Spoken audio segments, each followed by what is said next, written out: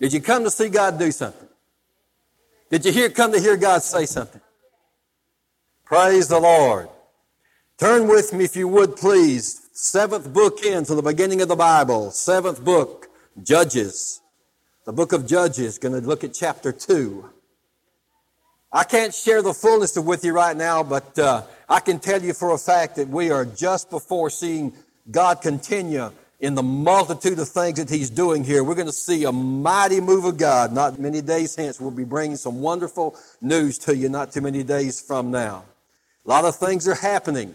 Check in with the pastoral staff. Check in with the college when you're here. Just ask us, hey, what's God doing? We'll share as much as we can. Sometimes it's a little bit premature and we don't want to cause a confusion, but a lot of times we can share with you some things that on one-to-one that we not can do in the pulpit time. Book of Judges. Today we want to look at doing it God's way. Doing it God's way. How many have tried to do it your way? How many of you have fallen like I have, flat on your face? There's nothing like doing it God's way. Hallelujah. Read with me chapter 2, the first 8 verses. And an angel of the Lord came up from Gilgal to Bochum, and said, I made you go up out of Egypt, and have brought you unto the land which I swear unto your fathers. And I said, I will never break my covenant with you. And ye shall make no league with the inhabitants of this land. Ye shall throw down their altars, but ye have not obeyed my voice. Why have ye done this? Wherefore I also said, I will not drive them out from before you. But they shall be as thorns in your sides, and their God shall be a snare unto you. And it came to pass, when the angel of the Lord spake these words unto all the children of Israel, that the people lifted up their voice and wept. And they called the name of the place Bochum, and they sacrificed there unto the Lord. And Joshua had let the people go. When he had let them go, the children of Israel went every man into his inheritance to possess the land. And the people served the Lord all the days of Joshua, and all the days of the elders that outlived Joshua, who had seen all the great works of the Lord that he did for Israel. And Joshua, Joshua, the son of Nun, the servant of the Lord, died, being 110 years old. Joshua lived to be 110 years old. And he was a mighty man of God. Mightily used of God. We don't know anything about this man's life except his father, none. But we pick up parts of his life when we start seeing him when there are just a couple of weeks out of Egypt, coming out of that place. And he starts to being raised up by God. No doubt Moses had known him. And as they moved into this Exodus experience, and they moved towards Mount Sinai, Joshua was there when Moses came down off the mount. He was there when he saw the glory of the Lord. He was there when Moses brought down the tablets. He was there as they made camp and broke camp. When they moved to Kadesh Barnea, the place of their decision, he was there. And it was there that he conquered part of his decision, because it was there they sent the spies into the land. And the 10 says, we can't do it. We just can't do it. They're too strong. Praise God, God had 2, right? He had 2 of them, had Caleb and Joshua. And they said, we are more than able. We're more than able to go in and take this land. And we see, and then as they move on out, and we see in the tabernacle that he was there when Moses talked face to face with God. And there came the time when Moses passed away and died. And Joshua then was left to catch and put on Moses' mantle. And he saw the moving of the Lord just as Moses had. He saw the waters part by his action and by his leadership. Jordan parted the same way the Red Sea did. And it was just not a little gentle breeze. That was a sovereign move of God. And he led the people in victory. God gave him battle plans. He was a man of war. He was a commander that God had placed there for battle times. And can I just insert here, the church is called to love, sure, but the church today is called to battle. We're combatants with the Lord. And Joshua was a great leader, and he saw victory after victory. But can I tell you that he didn't realize his full potential because this word said he lived 110 years. You say, man, that's a long time. Can I preface what I'm going to say by saying, if you don't live everything that God wants you to, you haven't lived fully.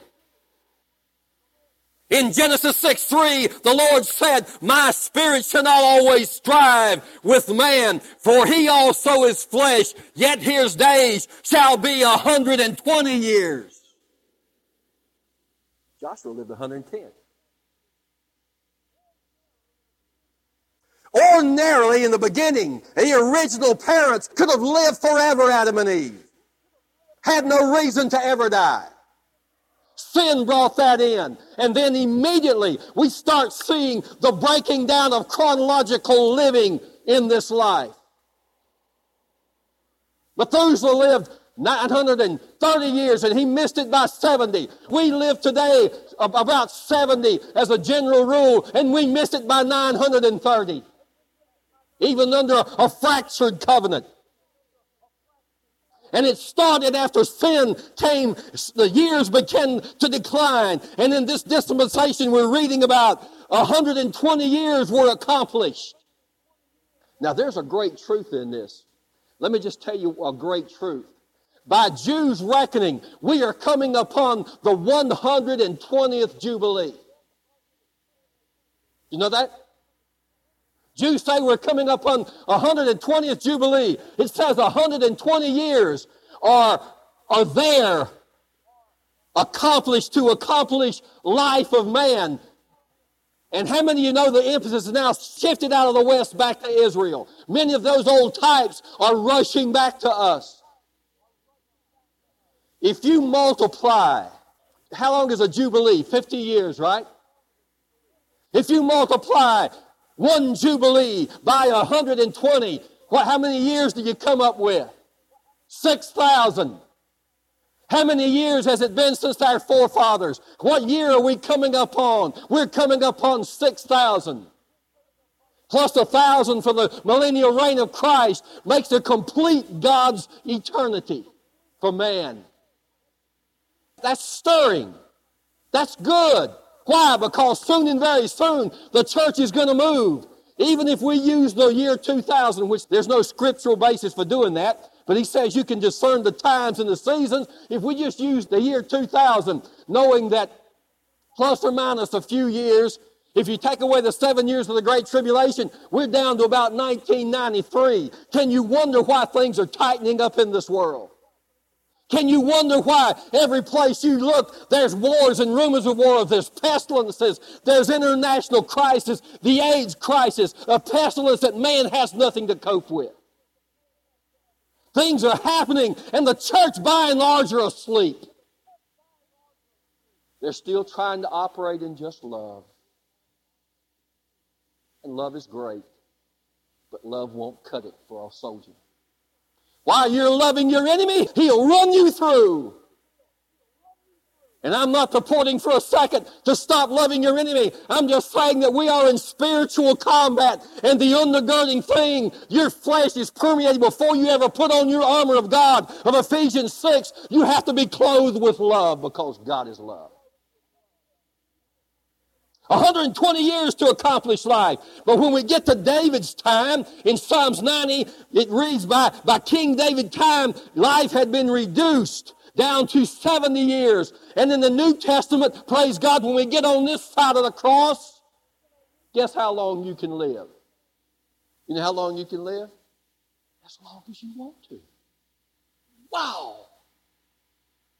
Now, my mother, 83 years old, was ready to go be with the Lord. She had outlived her generation. She could no longer relate laterally to this to this world that we live in. And I understood that. And we loved her dearly. But she made a decision that she had just as soon live this and go on and be with the Lord. And that's fine, and there's nothing wrong with that. For a man's years can be 70 or 70 years if you want that. That's the basic criterion for God, and there is a time appointed unto man wants to die. But can I tell you, God is sovereign, and He can know the desire of your heart. And as long as you desire to be active for the God, He will increase you to the time that you are happy with living. How many of you knew that before in the New Testament? How many of you have already learned something from God you didn't know before? Well, 2 of us knew it, and I don't know. Praise God. You see, the key is being in there with God. The key to living a full, long life is being completely possessing the land that you live in. Joshua missed his. He only lived 110 years. He missed his by 10 years.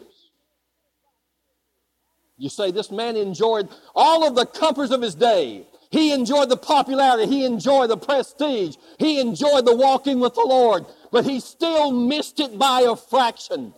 I don't know about you, but I don't want to miss God's move in my life. I don't want to miss Him that much. I want to be exactly where the Holy Spirit is, exactly where He tells me to be, when He tells me to be there. We've got a lot of people this morning who are missing. I have no idea where they are. God does. I have no idea why they're not here. They're members of this church. Nobody grabbed them by the ear and said, come down and join this church. They made a decision to be here. And with a decision comes a commitment and a responsibility. And I wait for them. I wait for them. And I pray that God gets them back in His perfect will. And I see so much of the body of Christ willing to take a sacrifice and compromise life. And then when they do that, they wonder what happened when the hard times come, when they haven't possessed their land. And Joshua did not possess the land. Almost, but not all. How many of you know if you just miss God that much, you've missed all that God had for you to be and do?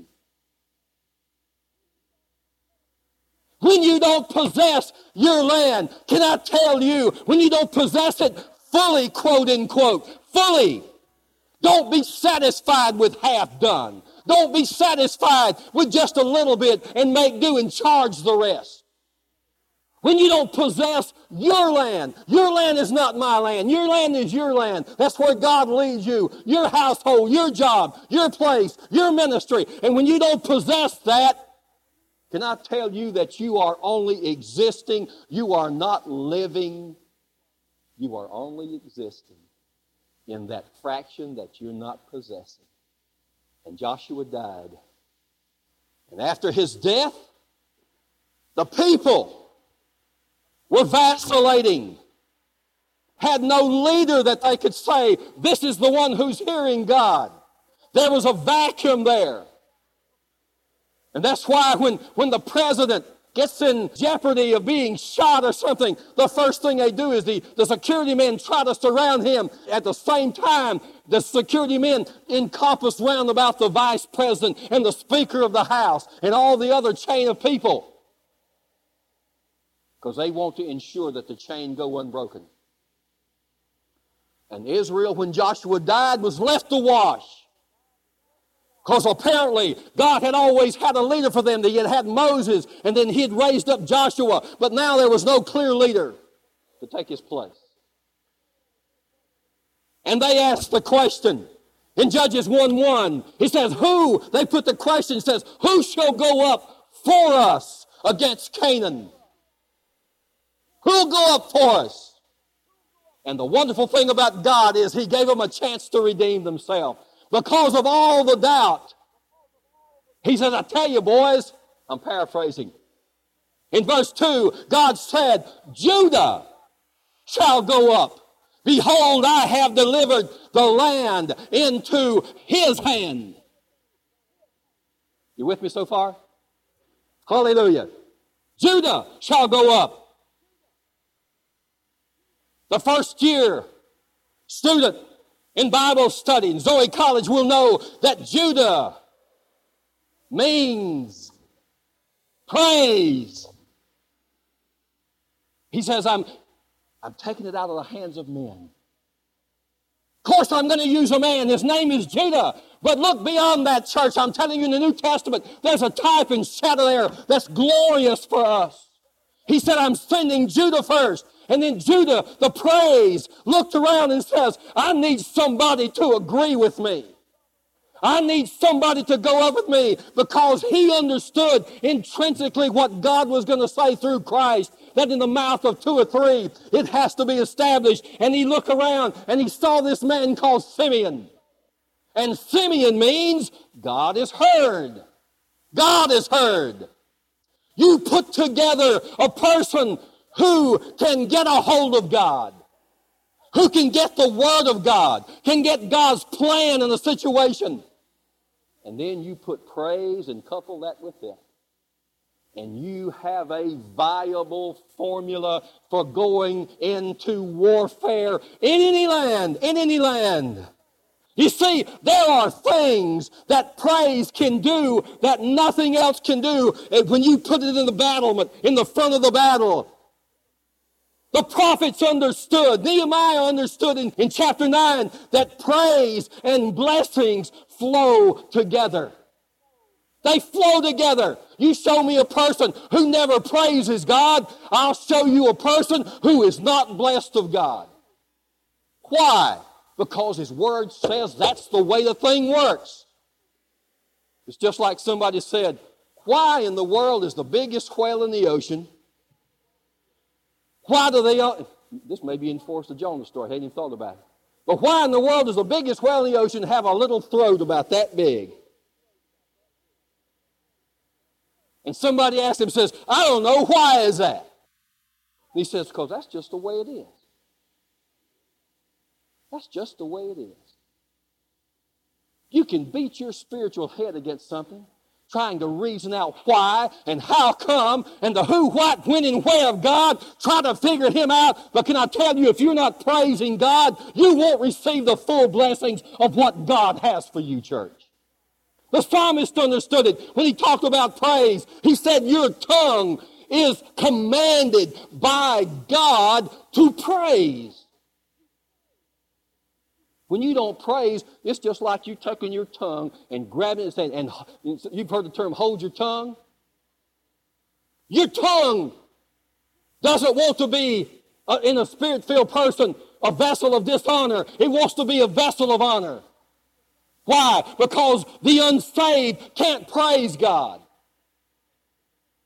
Only the Spirit-filled, the Spirit-saved can praise God. Praise does wonderful things. I'm giving you formulas this morning. The psalmist also said that praise gets us into the presence of God. How many of you like to hang around the fringe? Not me, man. I want to be right, what they used to call on, right there on the front row. Frank Sinatra came to town here a couple of weeks ago, and I dare say that nobody started at the back of the top of the bleachers and worked their way down to the front. And you say, well, we're different as Christians. Are we? Next time a big name evangelist comes to town, when they open the door, you see how many rush to the top back of the bleachers. But yet when we're getting serious with just God, we want to get on the fringe, hang on the fringe. Let's get down where God operates. Let's get down in the blessings area. And the psalmist also said that when you praise, it brings triumph. Triumph means what? Victory. It means an answer to your needs. It means a God moving sovereignly, if need be, on your situation. And then Luke 19 tells us that praise overcomes the inferiority complexes, those things which hold us back, that He did for Israel. As long as the old leaders were there, when they could look up in the camp and see Joshua walking through, even though he might have not walk quite as quickly as he used to in his younger days. Maybe he had a little bit of a punch, I don't know. And then they saw the leaders after him. They could take comfort as long as they saw those familiar faces. But there came a time, it says, they served him all the days of their life as long as they could see those. And they knew, it says, who had seen the great works of the Lord that he did for Israel. But then you've got verse 10 of Judges 7. And it says, all that generation were gathered unto their fathers. That means all that anointed generation before, whose time had passed, went to the fathers. And then it says, and there arose another generation after them, which knew not the Lord, nor yet the works which he had done for Israel. Another generation came up, didn't know what God, didn't know the word of the Lord, had never seen his works. How many people this morning are sitting in churches and pews, and the only thing they ever know about God's word is what comes from up here? They have to be told how to eat and when to eat. And some of them even get off into the shepherding thing where they can't even buy a suit of clothes or buy a car unless they have to go to the pastor and tell them, what does the Word of God say about this? So a lot of people this morning love the Lord, but they can't get to God except they go through Rome. We have a generation. We have a generation who knew God, but they know nothing about His Word and His works and His power because they've never seen these things. Their denomination used to have the power of God flowing. They used to see the works of the miracles. They used to hear the tongues and interpretation such as we have. But now we don't do that anymore. No, we've passed beyond that exhibitionism. We just don't do that in our church anymore. It's like the guy who shouted amen in the church, and Deacon Kendall says, why'd you do that? And he said, well, I just got the Holy Ghost. And he said, well, you can't do that. You didn't get it here.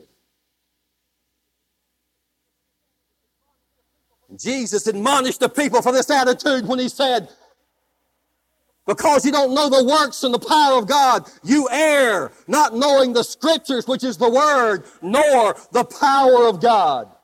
And they had just been chiding him, the Sadducees had, about the 7 men who, with a hypothetical story about who would have the woman if they had all 7 brothers married the same woman and they died. And he says, you don't understand, man, how this thing is put together. You don't understand the spiritual part. You're still tied to what you can put your hands on and what your little minds can conceive and what you read in the law day by day. But he says one is greater than the law here. One is greater than Moses. One is greater than Joshua. I am here. I am bringing you through a transition time. Can't you see what I'm trying to get you to do? Jesus was never speaking truth to put people down. He was speaking truth to enlighten them, to give them an opportunity to accept His Word and then to move out upon that Word. It makes no difference how much of the Word of God you know. It only makes a difference how much it comes out in application in your life. Because if it doesn't come out in application, you won't have it up here very long because there's just a law of nature that says what you don't use, you lose. What you don't use, you lose. I saw an article about this kind of generation in the Jacksonville paper just not long ago. Maybe you saw it. It was on the national census, and it said that 82% of the people consider themselves Christian. 82%. And my thought initially was, my Lord, where are they? And then, like I've told you so many times, when you hear that kind of thing, define terms. What do you mean you're a Christian?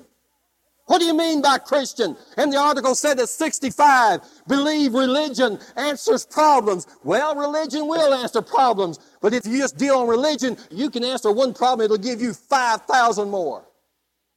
And it went on to say that those between 18 and 28 years of age, they don't come to church between those ages. And I can understand that. I see them go to the beach all the time when there's surfboards on top of the car.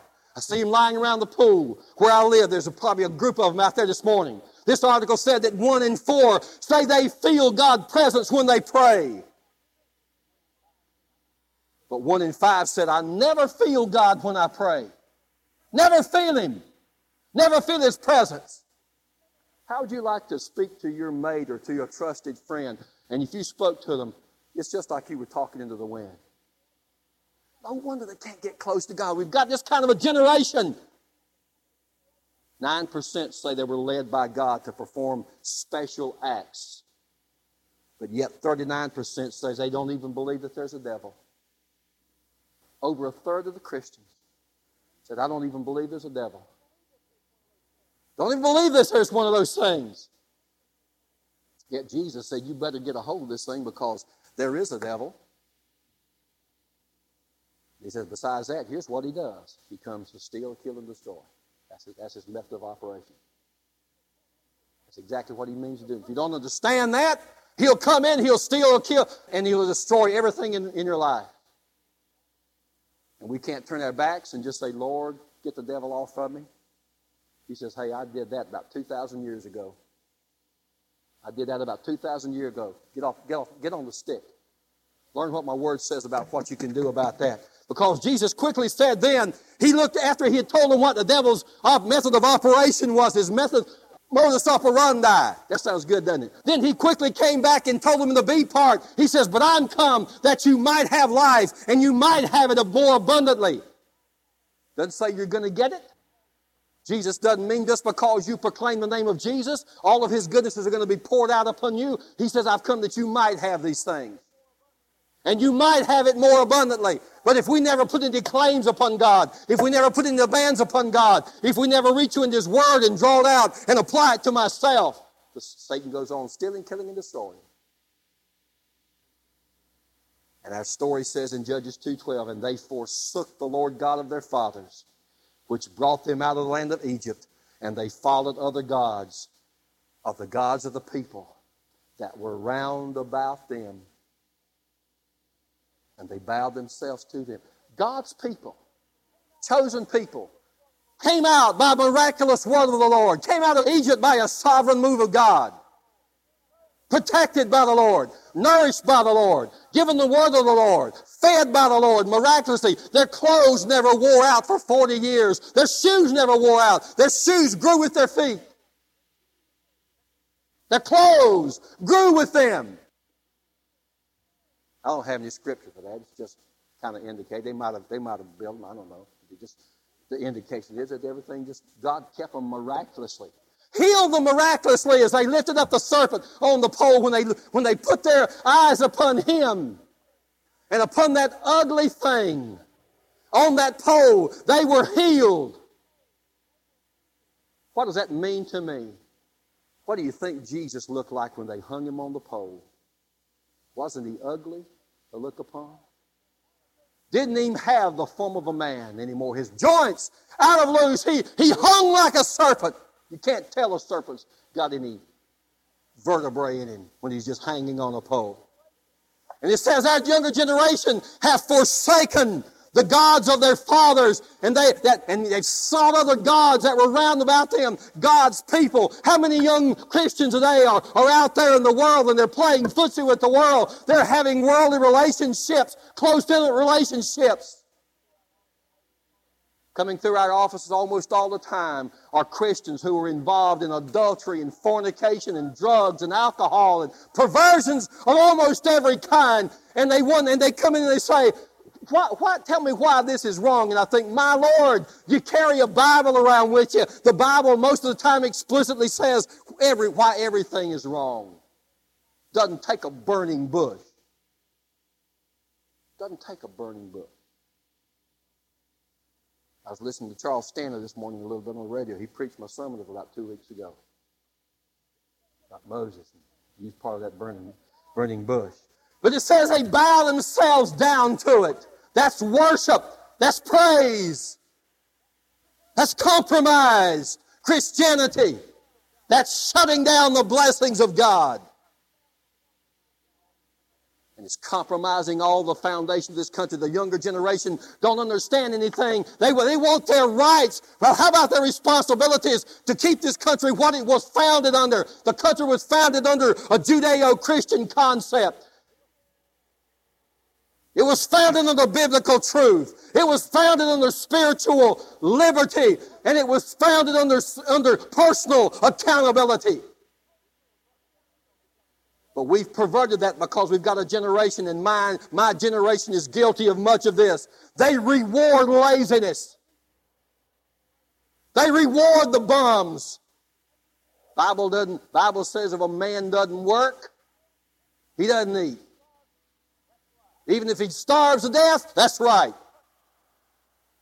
Our country today perverts justice, plea bargaining, judges that make examples out of criminals, give them 900 years for some heinous crime. I believe they should be punished, but 900 years, that's overkill. We want to make an example. Bible says don't make an example, give them justice.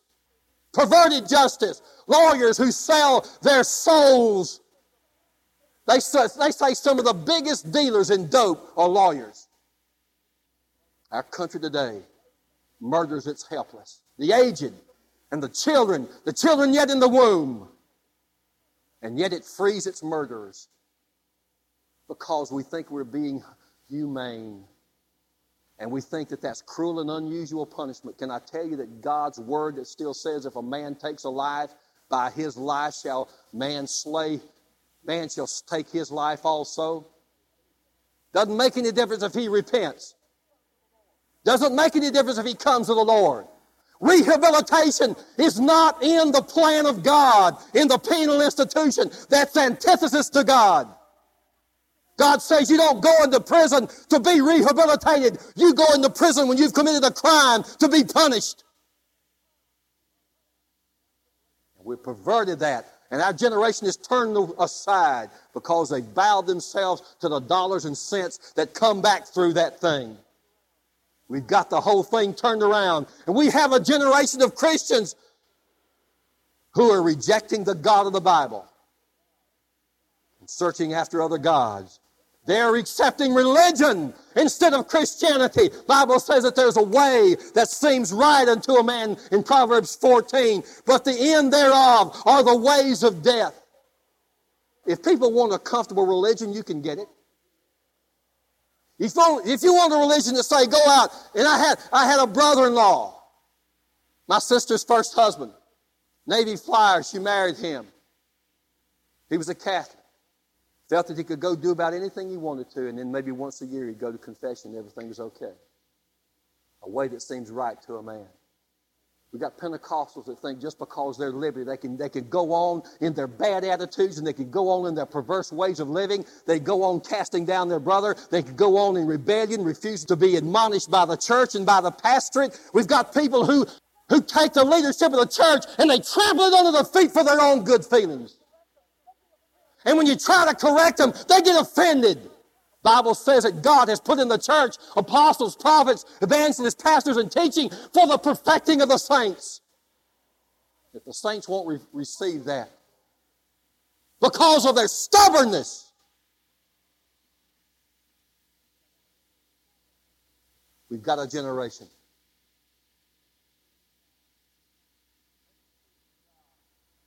Never seen God in act, in spirit and in power, Jesus said.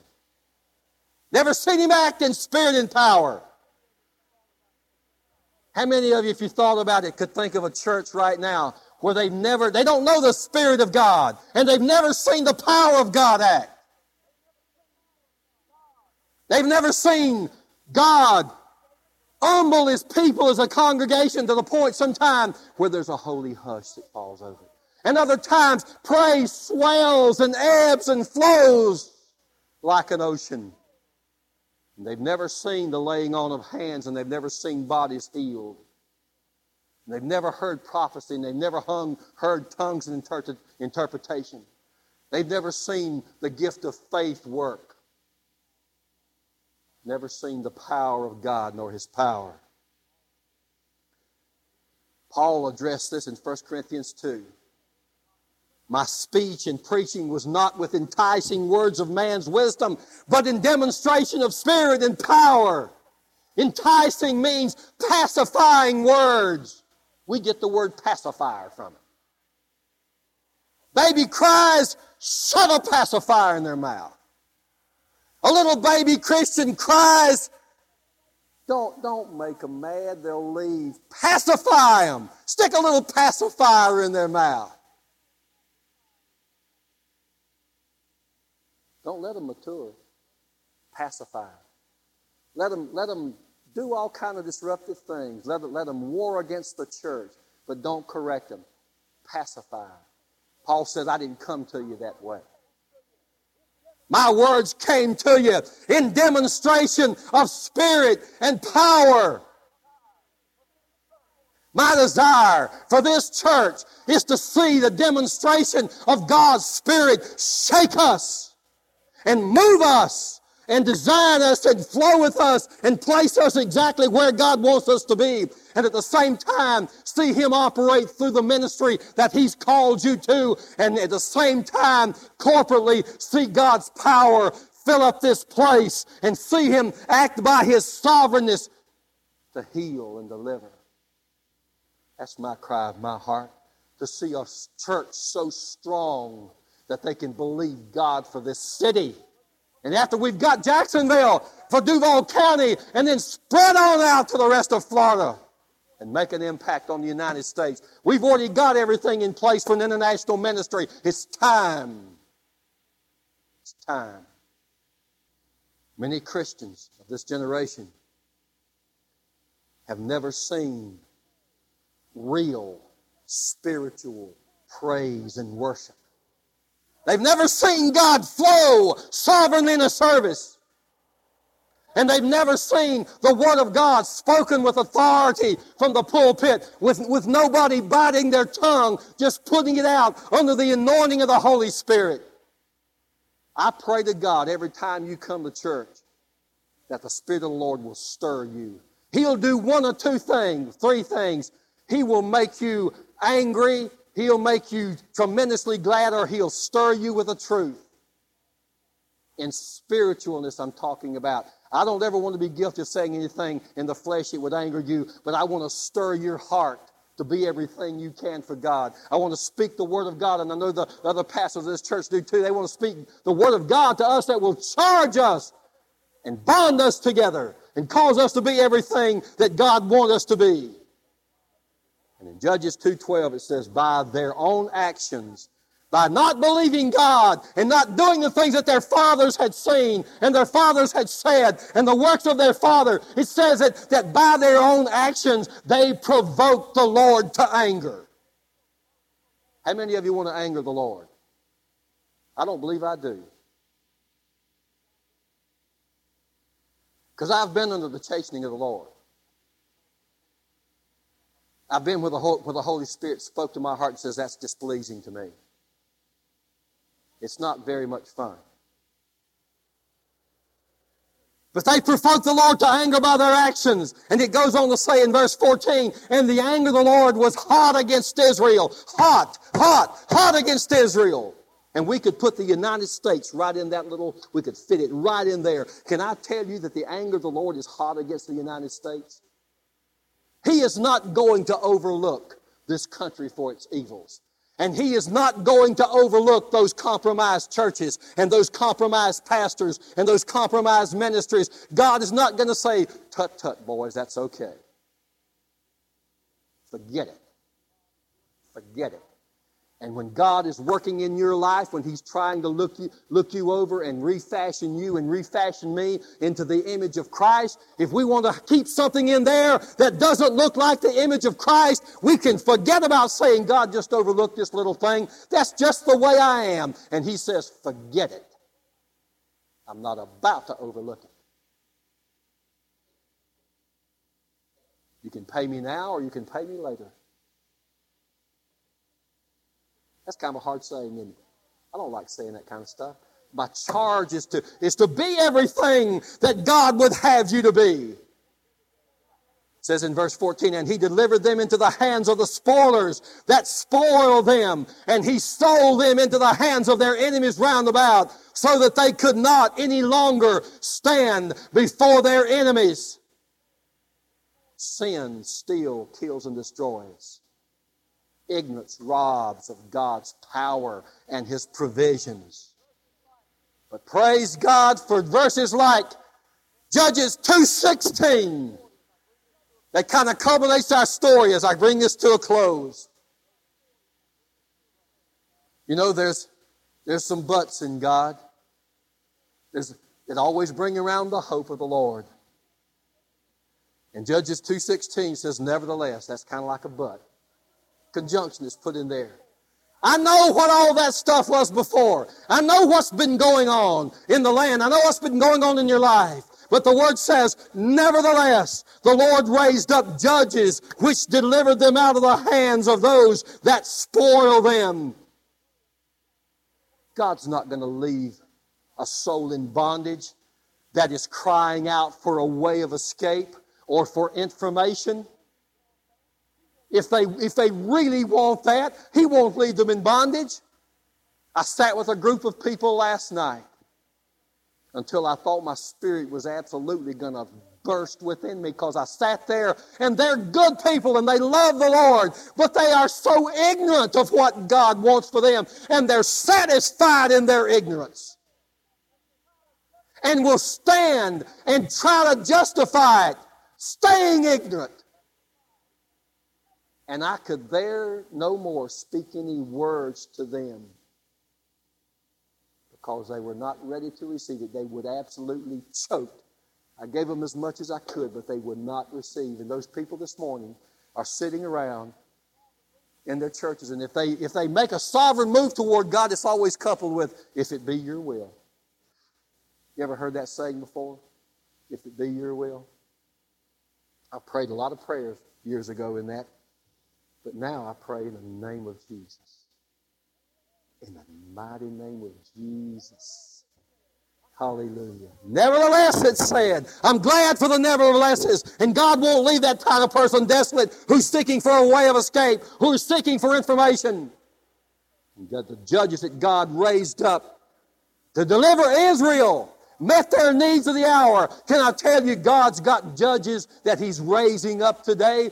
If they can't get it where they are, if they can't get it in their land, God will send in a judge. He'll have them turn on a TV set, and on that TV set will be a judge that will tell them how to get out of their mess. God's raising up teachers and preachers who are on fire for God, little pockets of fire that people will hear about by a word from a friend, or an innuendo, or a little tract, and they'll hear about a church where God is really doing something, and they will say, well, I know, but I'll just go back over here because this is where I've gone for 20 years. This is where my father went. But there's preachers and there's teachers who are on fire for God. They've got the Word of God. They've got the message of the Lord. They've got the message for their people. They've got the message of the heart of the Lord for the hour. And there's a remnant of believers who are active and excited because they have seen the God that we serve today, and they've seen Him alive, and they see Him in their everyday walk, and they see Him in His power and His omnipotence, even though the physical part of Christ is there, but His Spirit operates within us, and we expect that remnant does to see God move in our life. And seeing this, we're led to a decision. Today is the 3rd of May. Just a few days ago, it was Christmas time. Then it was January, then February, March. April quickly went. Today's the 3rd of May. And it'll be June and July. Where do we decide to believe God? Psychiatrists and Christian counselors tell us that you have to have a point of origin. You have to decide that there's a point where you're just going to believe God. And I know I came to that point. There came a time when I had to say, this is where I put my foot down. This is where I believe that this is where I'm going to start seeking God. Everything was before that I repent for. This is my day. This is the day I choose God over everything else. There came a time in my life when I had to walk away from aspects of my life that I thought were vital to me. areas of endeavor, of work that I was involved in, the good salaries, the pleasurable things of life. But I had seen a glimpse of what was the more important. And I have never been sorry looking back. Now, if God had shown me what He was going to ask me to do then, I would have said, oh, Lord, I know I can't do that. I'm going to stay right here where God is merciful, isn't He? When are we going to say, where's our point? That's what we're leading up to. Do it God's way. Let's do it God's way. Let's begin at that point, and then let's stay in the victory of the Lord. Let's do it God's way, church. And this is your day. Praise the Lord. Praise the Lord. Hallelujah.